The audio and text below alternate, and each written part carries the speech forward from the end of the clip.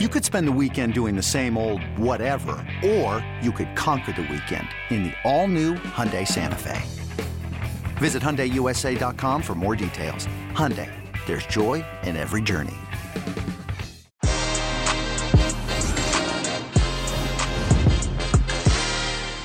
Welcome to a spooktacular edition of Que Golazo as we relive a weekend full of tricks and treats in Europe's top leagues as Manchester United lifted their Premier League hoodoo while the Halloween horror show continued for Tottenham, Barcelona and Juventus fans. I'm joined by Jimmy Joe Exotic Conrad and Heath Luigi Mario Pierce to discuss this and much, much more. Que Golazo, which is going to be pretty good, begins right now. Hey everybody, welcome to Que Golazo. Happy Halloween. I hope you had a fantastic Halloween, and if you have a family and kids and stuff, I'm sure that you're busy right now stealing all their candy. Joe Exotic, how are you? I'm doing great, Larry. Thank you so much for having me on the show. It's a little lonely in the space that they've currently put me in, and it's excited to get out and talk about the Budafield game, or what are we? What's the? I tried. We'll get there. We'll get there, Joe. We'll get there. Listen, take care of yourself over there. But hey, where is your brother, Luigi? Inside the house. There's a whole thing happening outside of my hands. This was given to me. I was not given an option for my costume this year for Halloween. But good to see you, Larry. This seems, I don't know if a daily pod is really something that you would actually do. It seems a little bit of a nuisance. So hopefully you'll have a few annoyances throughout the about the episode today and just kind of let us know how you really feel. Because that's one thing that Larry always does. Is he always lets us know what's on his mind. Yeah, I don't care for this, to be quite honest. I'm just doing it. Yeah. But anyway, welcome, everybody. This is Que Golazo, our weekend recap. Heath Pierce, Jimmy Conrad, Joe Exotic, Luigi Mario. Happy Halloween. If you're watching this live on YouTube right now, I can't emphasize this enough. Smash that like button, please. We want to hear from you as well. Get in the comment section, share your thoughts, ask a question, get things off your chest, and our producer Des will throw the best comments on screen. And this is so anti-Larry David, by the way. Larry would be like, go away, leave me alone. I don't want anything to do with YouTube, whatever that is called. But anyway, let's begin, everybody. Let's talk. Oh, by the way, if you're listening on Apple Podcasts, which will be later on as well, very nice of you. Subscribe to Que Golazo Pod as well. And take a minute to leave us a glowing rating and review. And by the way, you can do that right now while you listen. You don't even need to wait. So let's get going here. Premier League shakeup. Manchester United needed a big win, and to be honest with you, we said it in the weekend preview, so did Tottenham, because Nuno is really struggling right now, and Manchester United get it done. 3-0 against Tottenham. Spurs were pitiful. Jimmy Conrad, Joe Exotic, did Manchester United turn a corner, or are Tottenham just really that bad? How'd you see this one? I'm tired of this roller coaster, Larry. You know, this El Sacico roller coaster with Ole Gunnar. It doesn't look good for Nuno Espirito Santo. I know we'll talk about him in a second, but with regard to Ole Gunnar, he got his tactics spot on. I really feel like that's what proved to be the difference. But it was risky because he only started with 3 attacking players: Bruno Fernandes, Edinson Cavani, and Cristiano Ronaldo.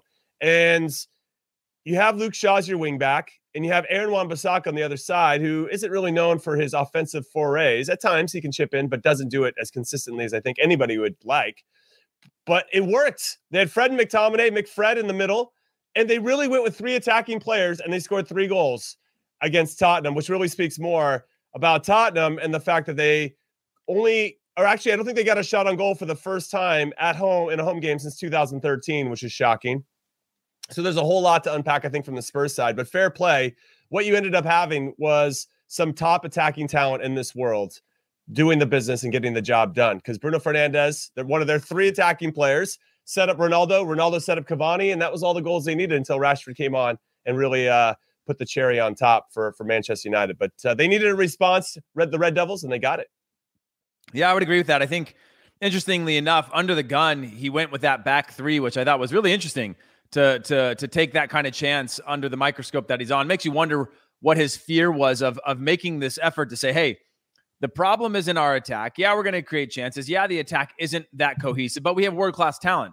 Why not just lock down defensively or go with the defensive lineup and then force our team to stay in games longer, stay in moments, and then allow our world-class stars to have to or force them to have to create these moments. We've seen that they can do that. And so switching to that back three, I thought was really important. And just maybe it was a roll of the dice. Maybe it was something that he was like, kind of like, I got nothing to lose now. I'm up against kind of the ropes and I got to show something different, but it worked. And again, on the flip side, I know that Espirito Santo's job is now being discussed by the board. Seems a little unfair. If you took the job and somebody said you get Harry Kane and somebody said you don't get Harry Kane, those are two different jobs in terms of the Harry Kane that you're actually getting. So I feel like that's some of that's really unfair of him. He had a lot of injuries early on in the season too, in terms of his back line depleted. I think it's a little bit unfair what he's rolling out, though I do think that he is also obviously at fault, same way that Ole's been at fault, and Arteta, as I know we'll discuss, who's been at fault for a lot of the failures of Arsenal up till now. But with regard to Manchester United, again, I just really like the idea of them bunkering in or blocking down, closing off passing lanes, really making it difficult playing. They rolled out a defensive formation, as Jimmy mentioned. It was very defensive, and that then allowed them to make the game became more clear, right? It was focused on defending, keep a clean sheet, and they did that. And we know that Manchester United are, I think, one of the worst in the league in terms of keeping clean sheets. So to be able to do that against a Spurs team who, they're not very good right now, but it's still Spurs nonetheless, and you still have world-class talent on the other side of Spurs, albeit not in good form right now. Just overall, I think it's a dangerous game to play to have given him this, because now maybe he's starting to figure it out. I don't know how much you can figure out from that. But again, similar to Juventus, where they were happy to play ugly, that's not working. I thought maybe that was going to be what they adapted to. If Manchester United can actually embrace if all the egos can buy into this type of system, they can make it difficult for teams, and they're always going to get their options or opportunities to score with their world-class talent. I just want to jump in really quick, Larry. Thank you for the platform to go ahead. Rediscuss. What I find interesting is that when we were discussing Antonio Conte taking over Manchester United, we looked at their squad. Conte only likes to play a back three. He likes having wing backs. There's no way this Man United team is set up to play that way. And Ole Gunnar rolls out a back three with two wing backs, and it works. I'm like, is this insane? Also, I will say that this is a lineup that I think we're going to see the whole week, because Atalanta plays a back three, so now you can play them a little bit more straight up. And then against Manchester City, we saw that they struggle against Chelsea at times to have a back three and two wing backs. And I really feel like we're going to see this formation moving forward. And the issue with regard to everybody buying in, Luigi, is you have a pissed off Marcus Rashford, who now has to probably get relegated to super sub status. You got Greenwood, who didn't even get off the bench. And you've got these, and Jadon Sancho, who they paid $80 million for. Like, you have all of these players at your disposal, which is a great depth problem to have. But I think it's going to be pretty difficult to keep these guys happy if you're only electing to play. So did Chelsea was doing the same thing, and they figured out how to get results last year. I mean, they had a bunch of expensive players that came in, and they were all being rotated week in, week out. Nobody knew their status, especially in the attack. But defensively, they were sound. And then you go, well, we'll figure it out. If we got to move a couple of you, then we'll move a couple of you. But if it leads to some sort of greater results, or if they see themselves trending forward, all of them can be like, all right, we could buy into this for one. All right, let's put the pin on United for a second, because they did get that win, so pretty good for United. But Harry Kane, I got a question for you. The Larry David stare down here. Are you Harry happy at Tottenham right now? Because it's kind of you looked very disinterested there, Harry Kane. For the comment section, everybody watching and listening, will Nuno still be in charge at Christmas? Reply yes or no, even a Y or an N. We would love to hear from you. What do you make of Nuno and Tottenham? But to Luigi's point, it's not necessarily all of Nuno's fault.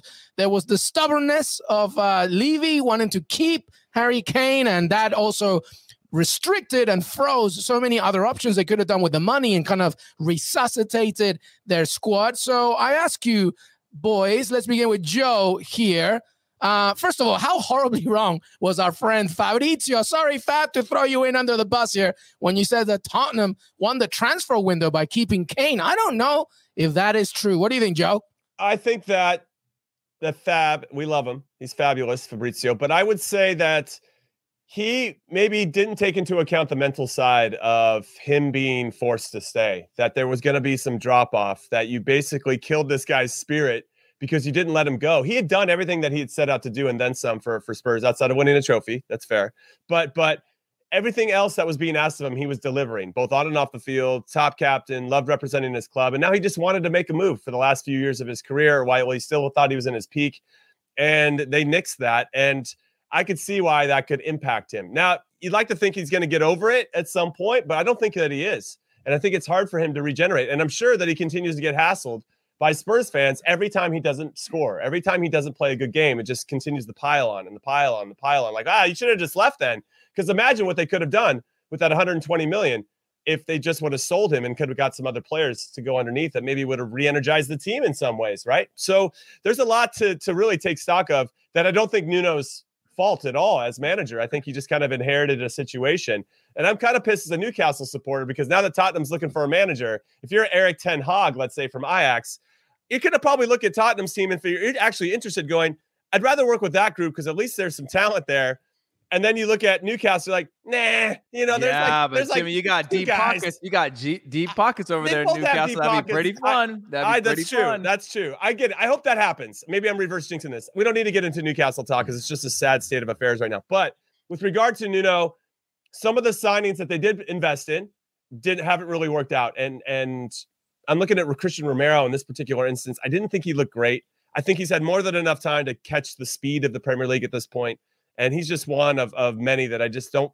Heath always says it. You need a lot of players that are playing at 6s and 7s and 8s every game to win. And I just don't feel like Spurs had enough of those guys. And they haven't had them consistently all season long.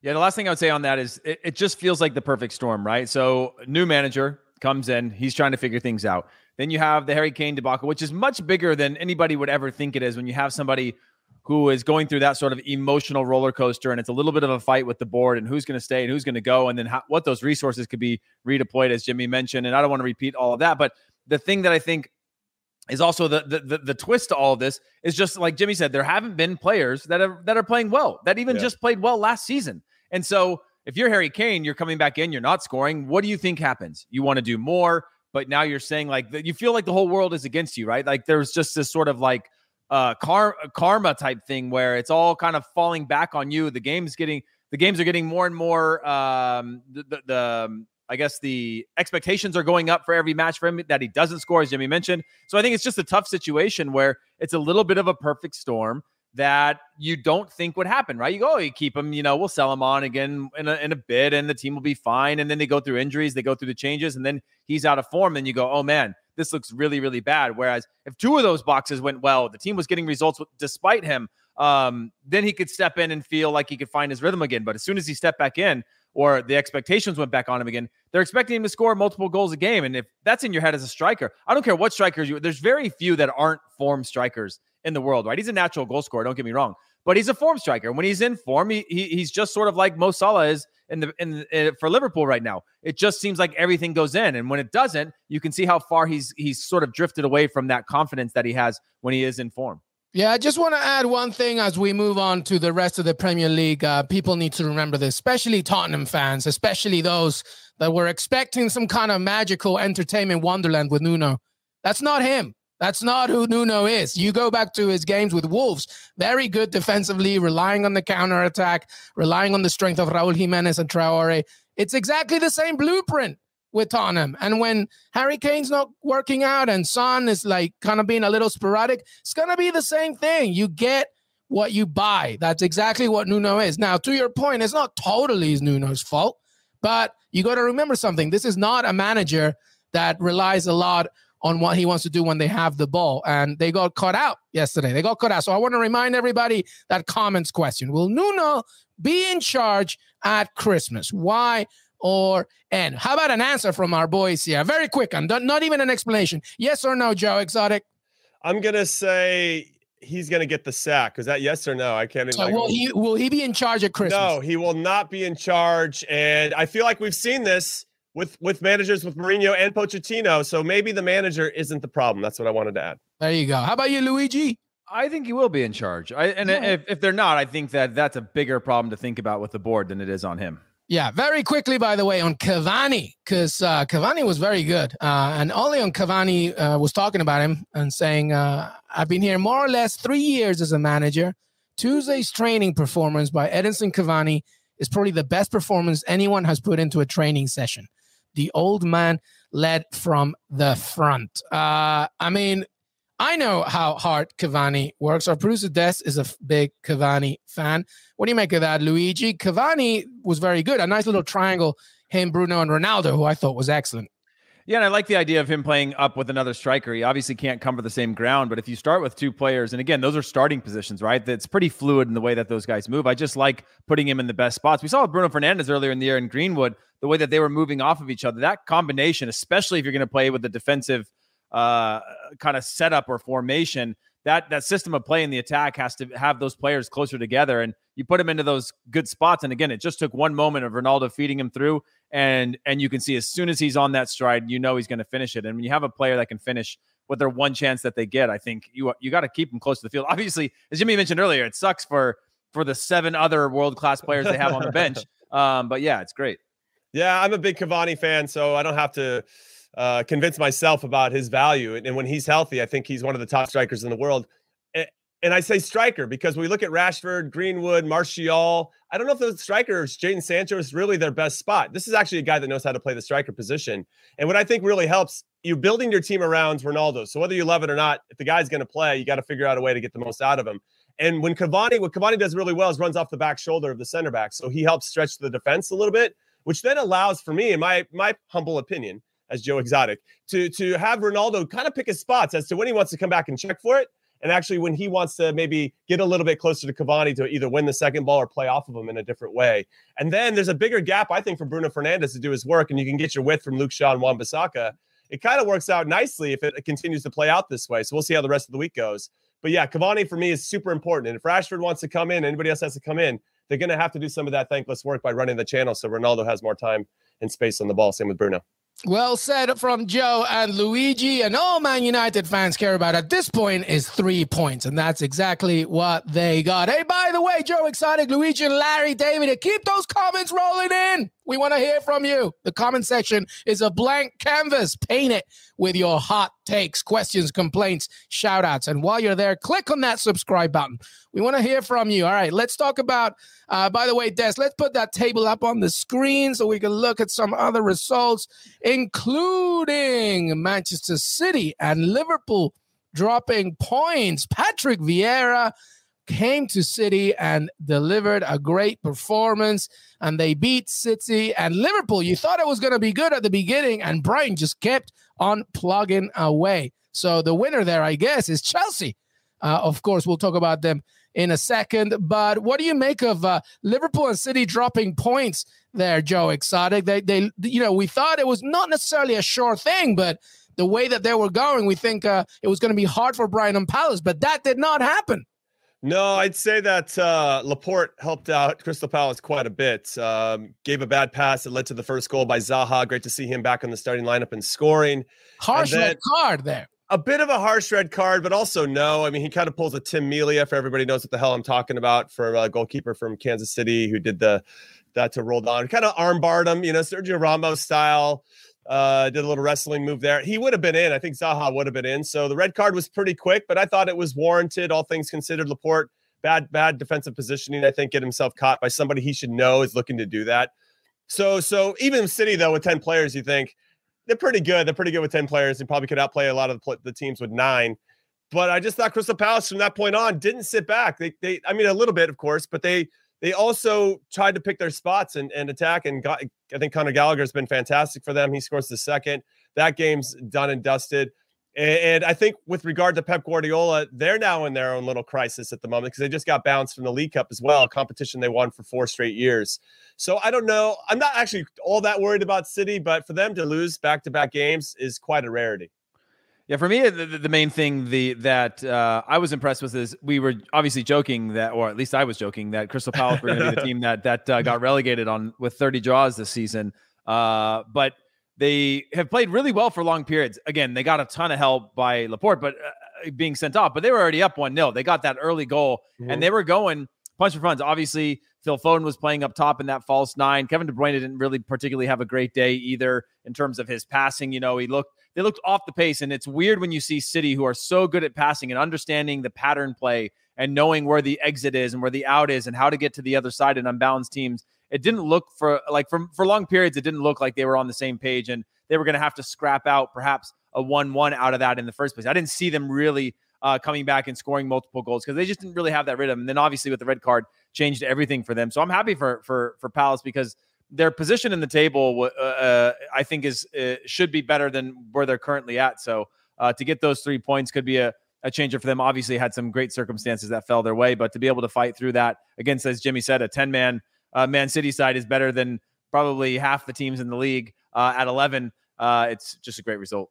Keep that like button, by the way. Keep on pressing that like button. We want to hear from you as well. Let's talk about Arsenal for a second. Still remain undefeated. Luigi smiling. I'm surprised he didn't come as Mario, get that red as well. But Luigi is smiling. Arsenal doing their thing.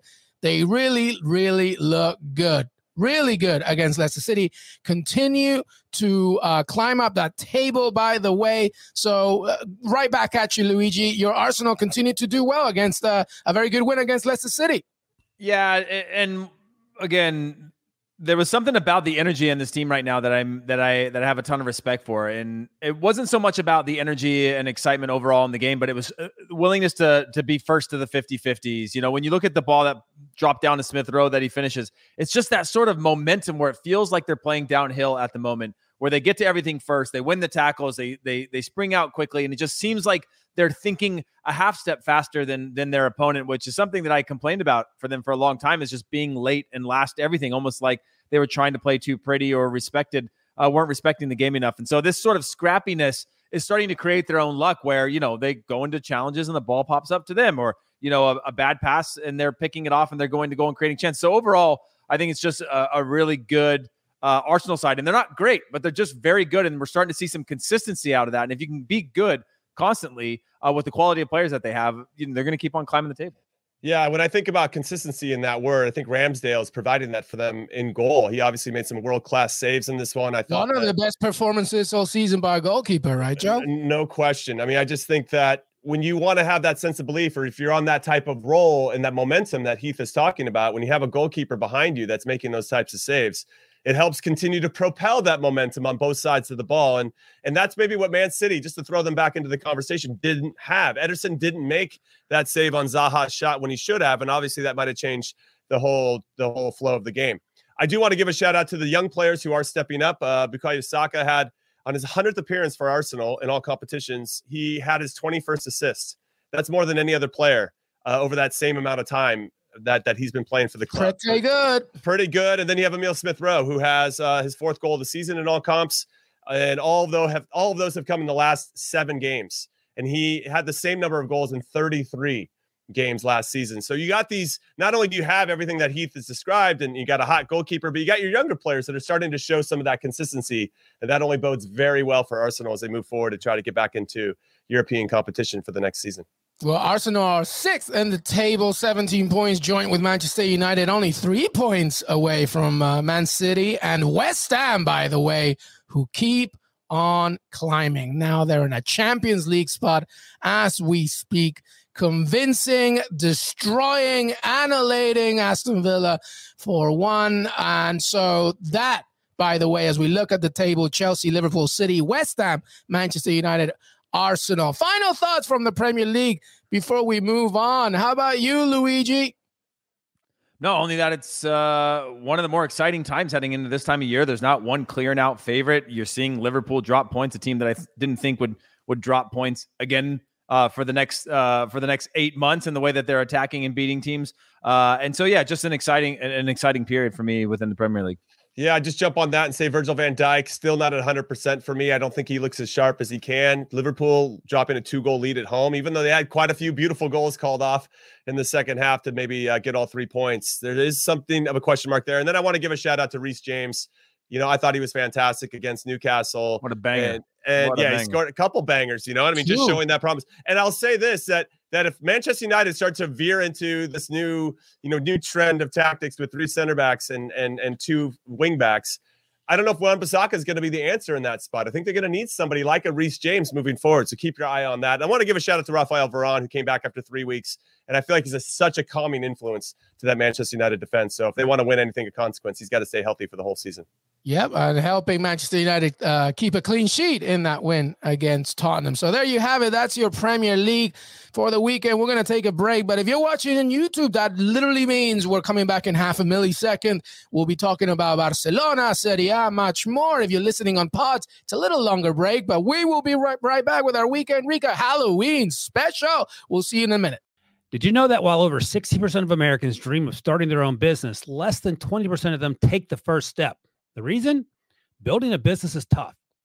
Taylor Brands is simplifying the business journey. From launching and managing to growing your business, Taylor Brands isn't just another tool. It's your online business partner from launch to success. With Taylor Brands, building your dream business becomes an effortless experience. Their comprehensive platform guides you through every step, ensuring you have everything you need in one place. From LLC formation to bookkeeping, invoicing to acquiring licenses and permits, and even setting up your bank account, Taylor Brands handles it all seamlessly. And our listeners will receive 35% off Taylor Brands LLC formation plans using our link, taylorbrands.com/CBS Sports.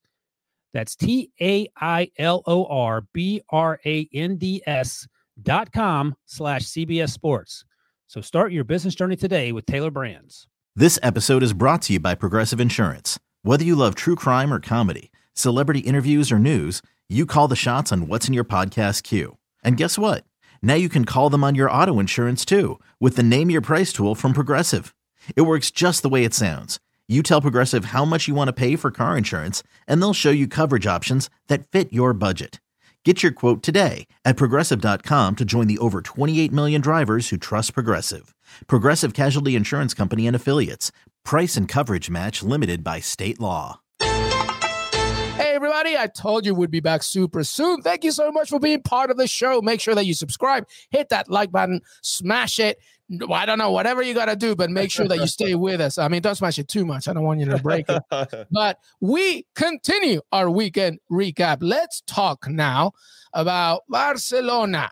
Well, first of all, the super clubs, asterisk, the super clubs in turmoil, Barcelona and Juventus.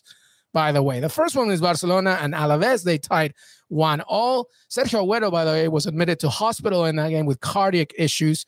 So our best thoughts to him as he recuperates. The Xavi latest, by the way, is that Al Sadd, the club, said in response to what's circulating recently, management reaffirms that Xavi has a 2-year contract, et cetera, et cetera. But all arrows are pointing for Xavi to soon make this move. As for Verona and Juventus, Verona win 2-1. Simeone, Gio Simeone, that is. 6 goals in 2 games. 6 career goals against Juventus as well. Incredible. And the top 4 finish for Juventus is in serious doubt. I would say top 6 right now is in serious doubt. So thoughts from those 2 clubs, Barcelona and Juventus, 2 big clubs, historic clubs, and they are in trouble. Joe Exotic. Well, I would say Juve feels like they're in a better spot because they actually have a manager with a ton of experience that feasibly knows what he's doing. He's already proven that in his career. Barcelona don't, though it does seem like Xavi's coming in. And what I'll say very quickly about Barcelona is that they've taken 16 points from their first 11 games of the season. That's their worst start at this stage in the 3-point era since back in the early 2000s. So yes, and that's the time when Xavi started to emerge. So maybe it's a perfect time for him to come back and help save the team. Memphis Depay, though, scored a banger against Alaves. I think you have to build around him if he does come back in, obviously, and you try to figure it out. And if they can find some money to spend, in probably next summer, then maybe they'll have a good team next year. This year, though, it's looking a little thin. I don't think they have the depth. I don't think their starters are of that class of Barcelona that we know. It's kind of like when you see Fellaini at Manchester United. You're like, nah, he doesn't. Yeah, I mean, he's a good Premier League player, but he's not a Manchester United player. And I feel like when I look at Barcelona, I see a lot of that. Hey, he's okay. He's solid, but is he a Barcelona player? And they just have too many of those types of players out on the field. I guess I'm thinking about Eric Garcia, who just really has been unimpressive for me in particular. Sorry, I shouldn't have thrown him under the bus, but I did. I'm Joe Exotic. Everybody suck it. Okay, Joe will hold no prisoners. You like that pun? I don't know. That goes kind of deep now that he's actually in prison. But I will say that Barcelona, I feel like, is still in a lot of turmoil. Whereas Juve, we were just talking about them being in this type of peril 6 weeks ago. Then they went on a nice run. And everybody was like, all right, it's all good. We're back to it. And now they're back under the gun a little bit. I think they just ran into a Simeone who's playing, Gio Simeone, who's just scoring bangers only right now. I guess he had a tap in, but but 6 goals over his last 2 games, and kind of the wrong time to catch Hellas Verona. Yeah, Natalie Cross obviously saying that Xavi might want to reconsider that Barcelona move. I mean, I agree with that.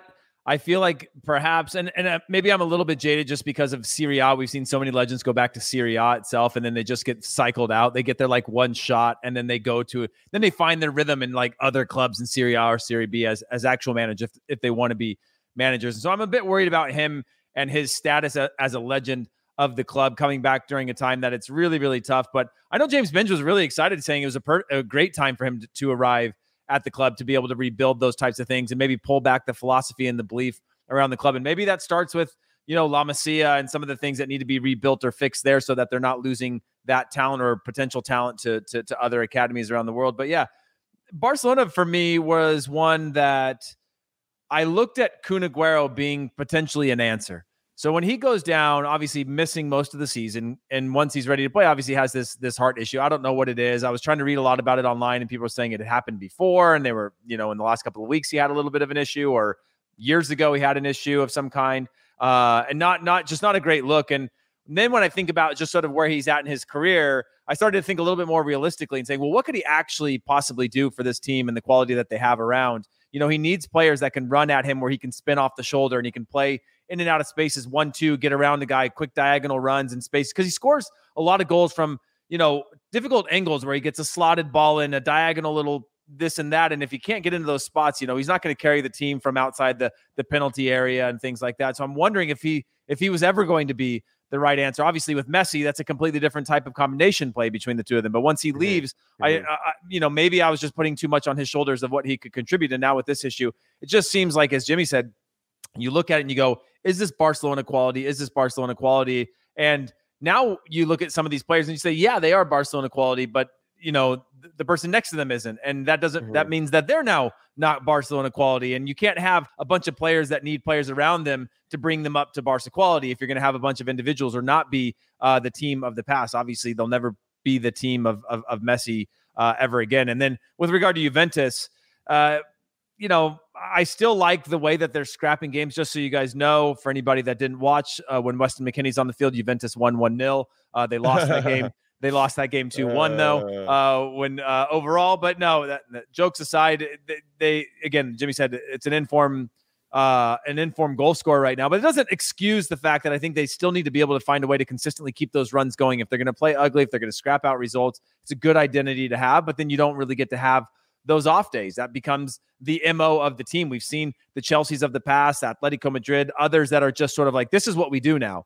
And now it's going to be up to this next game, the next match, or the next couple matches in Serie A for them to show that, it's not going to happen every time. That's difficult to do, but we're going to bounce back, and the new us is going to win more than we're going to lose. Here's one for you. Is it probably maybe the fact that also these other teams across both leagues are becoming more competitive? They're understanding the game a little better. Their seasons, their culture in both leagues. Like, look at Real Betis on one side. We talked about Fiorentina as well, kind of resuscitating themselves. So here's a question for you, everybody watching. Comments: which club is less likely to finish top 4 this season? Juventus, who are right now 9th with only 15 points, or Barcelona in La Liga, who are also 9th with 16 points. And I'll throw that question to the boys here, but answer in the comments section, which club is less likely to finish top 4 this season, Juve or Barcelona? Joe, what do you think? I'm going to go Barcelona. I have them finishing 3rd in their Champions League group. I thought they're going to drop into the Europa League. That could still happen. They got Dynamo Kiev this upcoming week in Ukraine. Obviously, we'll have our Champions League preview, for that one coming up on a future pod. I think that Juve have the ingredients mostly to have success. They've added some pieces. If Chiellini and Bonucci can stay healthy, I think that makes a difference. But they've given up a lot of goals, and that's very unlike Juve in a lot of different ways. I'm seeing a stat here where they've conceded 15 goals in their first Serie A, in their first 11 Serie A matches of the season for the first time since 1961-62. And that it has to hurt them, I feel like. And Allegri, I mean, if I was the coach, I would take that personally. That whatever I'm doing at training isn't working to kind of shut that down, that side of the ball, when they have plenty of players that can go out there and put in a shift to get a clean sheet. And I know that Szczesny wasn't great to start the season, but he's been okay since then. And now you just got to get that side of the ball. And then almost sounds crazy, and I can't believe this is even going to come out of my mouth, but well, you're Joe Exotic. You could say anything crazy. That's true. Allegri, I feel like, should act like Carol Baskin. I'm just kidding. Allegri should act like Ole Gunnar and almost maybe try to add one more piece to your defensive side so that you make sure you've tightened that up so you can kind of go forward. He did it in the Champions League against Chelsea, and obviously it worked to great effect when they won 1-0. He might have to do that domestically as well, because I do think that they have the talent to go forward, but there's just something amiss with this team. And until they can unlock that, I think they'll get top 4, but I don't think they're going to be challenging for the Scudetto. Well, Allegri has taken Juventus to an all-week getaway training session, by the way. So it'll be interesting to see there. Heath, very quick. Luigi, Juventus or Barcelona, who's not getting a top 4? Weirdly, I would want to say Juventus in this case, but I'm having trouble figuring out who the 4 would be, right? When I look at, because I just think about Juventus and their competition for a title every year. But when I look at Roma, when I look at AC Milan, Inter, I guess maybe I'm going to stay with Juventus on this one. I think Barcelona are the most likely, but I also think there's a potential that Juventus don't finish in the top 4. When you think about the teams that have stepped up, Napoli in that context, AC Milan, Inter Milan, and then when you look beyond that, you've still got your Roma, you've still got your Atalanta, and I think it's going to be tough for Juventus to get out of that pact. That a 4th place finish, I think, would be the top for them, but very well likely could miss all of that. When I think about the team, though, it seems old. They don't have that ability to stretch teams quickly. Yes, they do have a few pacey players. All those players are up there in age when you think about Cuadrado and others like that. They just, like Jimmy said, need some of that fresh blood defensively. They need to have some of that blood in transition as well. Obviously, you have Bernardeschi, Chiesa, some of these players that can do these things, but we're talking about Juventus here, a dominant Juventus for a decade that it just feels like they're at the end of an era, and very much like a Barcelona where they're just in this transitional phase that they've got to go out and find some differences. And hopefully with Ronaldo leaving, they have some wages or wage capabilities to be able to go out and spend. Well, let's just update you with a little more roundup of Serie A. By the way, Roma, AC Milan in the final minutes here. And AC Milan lead 2-0. Zlatan Ibrahimovic powering his 400th club career goal. A great one as well. And then Frank Kessie with a penalty, but Theo Hernandez got sent off. So they're just holding on with a 2-0 lead against Roma with a few minutes to go. Atalanta and Lazio drew 2-2. Let's have that table on the screen there. Oh, there's a good question here, or is that a comment? Bonucci and Chiellini been doing and slandering Ronaldo since he left. He was their top scorer and provided assists. Yes, I mean, Ronaldo leaving, Ola is never going to be a good thing for anybody, especially when you rely on him so much. So, but I think it's more than a Ronaldo absence here. If I'm being perfectly honest about Juventus, this is more of a collective issue where nothing really much is clicking. I mean, they're really not creating as much. They're a little boring.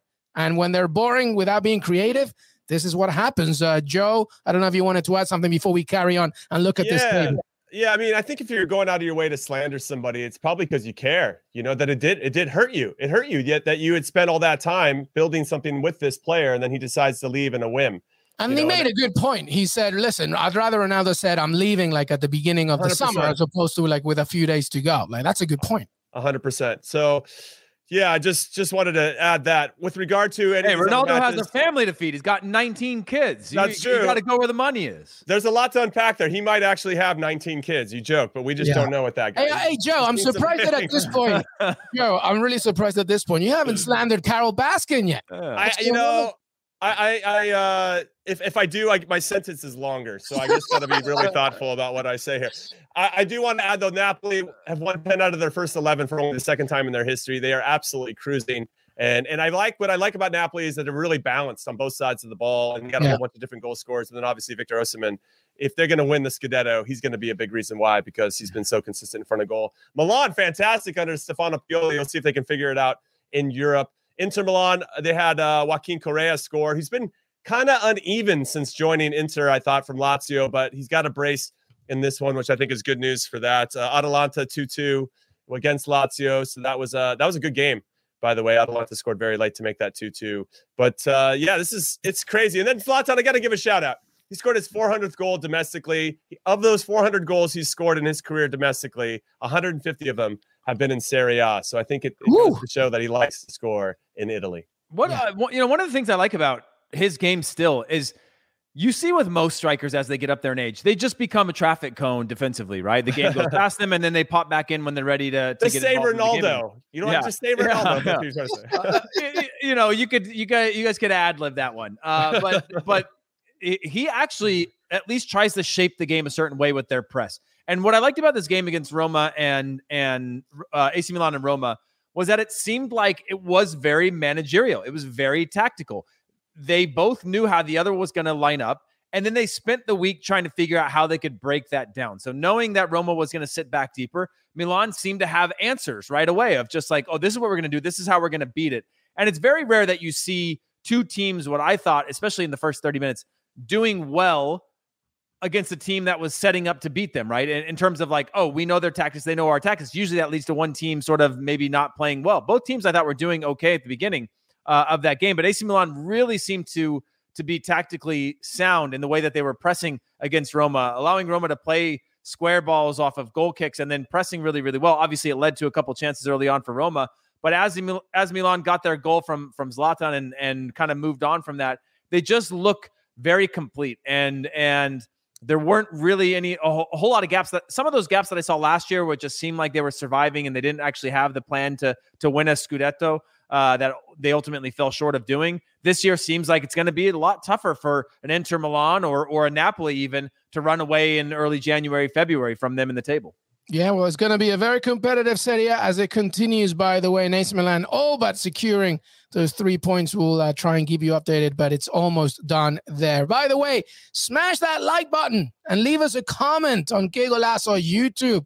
This show keeps on growing because you are part of it. So we want to hear from you, comments, questions, etc. All right, let's do a roundup of La Liga. Real Madrid and Vinicius Jr., not called up by Brazil. Vinicius Jr. hits another great performance. That's 2 goals again against Elche. Atleti with a very good win against Real Betis. Real Betis have been doing their thing, 3-0 against Betis. And the Basque Derby, which is still going on, right? La Real against Athletic Club. But let's get that table going there, Des, as we discuss La Liga. We already talked about Barcelona, but Real Madrid. Look at that. Real Madrid, Sevilla, Real Sociedad, obviously, as we speak, all 24 points. Atletico, 22. And then, as you can see, lower and lower. And Barcelona nowhere near in sights. Any comments from here, Joe Exotic and La Liga? Yeah, I just want to give a shout out to Vinicius. A little disappointed he didn't get called in. For him in particular, he's got 6 goals so far in 11 La Liga games. That's the same amount that he's had in the last 2 seasons combined in La Liga. So fair play to this kid who finally is starting to believe in himself in a way. I'm sure he always believed in himself. You have to, I think, if you play for Real Madrid, but to the point where it's actually being effective. And I noticed body language. Like when he played the previous seasons, if he tried to do something by himself, you could just see Benzema, like, this guy will never pass me the ball. He throws up his arms like he's Thierry Henry playing for the New York Red Bulls. And that's a shout out for Heath over there. And just, you can sense the frustration from Benzema. Now, when Vinicius does something, he's more often than not making the right decision at the right time. And that comes with age and experience and getting that repetition. And when you match that with the world-class talent that he definitely has, now you're getting to see the fruits of that talent and of that labor. Now, I do want to give a shout out to Atletico Madrid as well. They had a tough game against Betis. As you can see in the table there, Betis was near the top. And Manuel Pellegrini, Manuel playing well on both sides of the ball. Manuel Pellegrini, well organized. And I thought that was Atleti's best performance of the season. I thought Yannick Carrasco in particular was insane. I thought he was so good. And if they can continue to get that type of production from him, Joao Felix finally scored. It had been 3,000 minutes since he scored, something crazy in between goals. But when he comes on as a super sub and scores, they are tough. But they had their back line.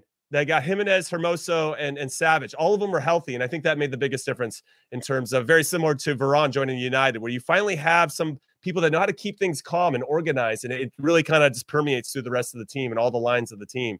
And I know I'm saying that as a center back, so take that with a grain of salt, but I do think it's really important. And then when you have guys playing well on the attacking side of the ball, I just thought Atletico were lights out, so I just want to give them a shout out. I do want to say 2 things. One, Luis, when you roll those R's, it sounds like that tiger over there. And I just keep hearing every time you roll those R's for any of these Spanish clubs. And I got to say, as the most Italian guy on this episode right now, you do hit that those Spanish words a little harder than you do some of our Italian words. So, well, Heath, I am Spanish, if you remember. Yeah, so it is my first language. I gotta hit it. I gotta hit it every time. That's fair. I'll give you that. The other thing, score updates, Luigi. Look, the score updates for we got El Shaarawy, by the way, just scored for Roma. There's your R for you, meaning that Milan's just leading 2-1, a few seconds left, and La Real is leading 1-0 against Athletic Club de Bilbao. That's Isaac with a penalty. Go ahead, Luigi. I mean, you just scared me there. After I went on my monologue on AC Milan, I thought you were going to hit me with the whole, guess what, man? Sorry. They got no chance now. They just gave up all 3 points. But no, overall, it's funny. We talk about Joe Scally, for example, right? Guy got an assist for Mönchengladbach this weekend, and he's played like 10 games as like a professional. And we're like, get him into the national team immediately. And we're talking about Vinicius Jr. going from being a player at Real Madrid to being a world superstar and doesn't get a call up. And it just shows you sort of the depth that certain countries have, or in terms of fitting players in, and just sort of how far we have to go with our U.S. national team. It just reminded me of that. I remember, I think it was Aymeric Laporte that I was doing some stuff with a couple years ago when he first got to City, and he hadn't been in the national team yet. And I was like, here we are, one of the biggest transfers into defender at the time. I think he was in the top 3 or something like that.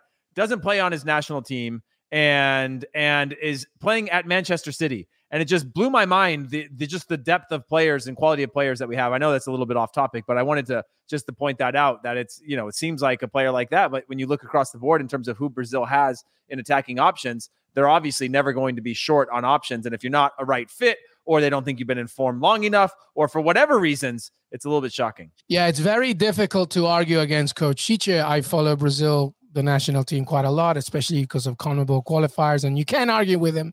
Obviously, still Brazil undefeated in the table, lead the group. But it's tough for Vinicius, especially when you bring in Coutinho and you completely don't even regard Vinicius Jr. He was part of the window last time around, but he saw less and less minutes. Hopefully, he will be part of the World Cup squad, because he definitely deserves it. As Luigi mentions, he's in a world-class category at this point, doing some great stuff. Game over, by the way. Sorry there, Joe, Roma fan, exotic. Milan win 2-1. So there you have it. Zlatan Ibrahimovic and AC Milan continue to do well in Serie A with 3 points there. Athletic Club down to 10 men, by the way. Inigo Martinez, second yellow card. We won't be able to give you the final score on that one because we are nearly done. By the way, I want the final thoughts from both of these. Let's begin with you, Luigi. Give me final thoughts. Well, you know where I'm going to go with this. We are at silly season of Major League Soccer. I want some MLS. If Jimmy's going to go on this one as well, I'm not really sure what his final thoughts are, but we've both been on this theme recently just because for the American fan, it's a perfect time to get into something. If you don't want to watch 34 games of the season, guess what? You can watch the 33rd and the 34th to figure out who goes in the playoffs and if a team in your market is going on.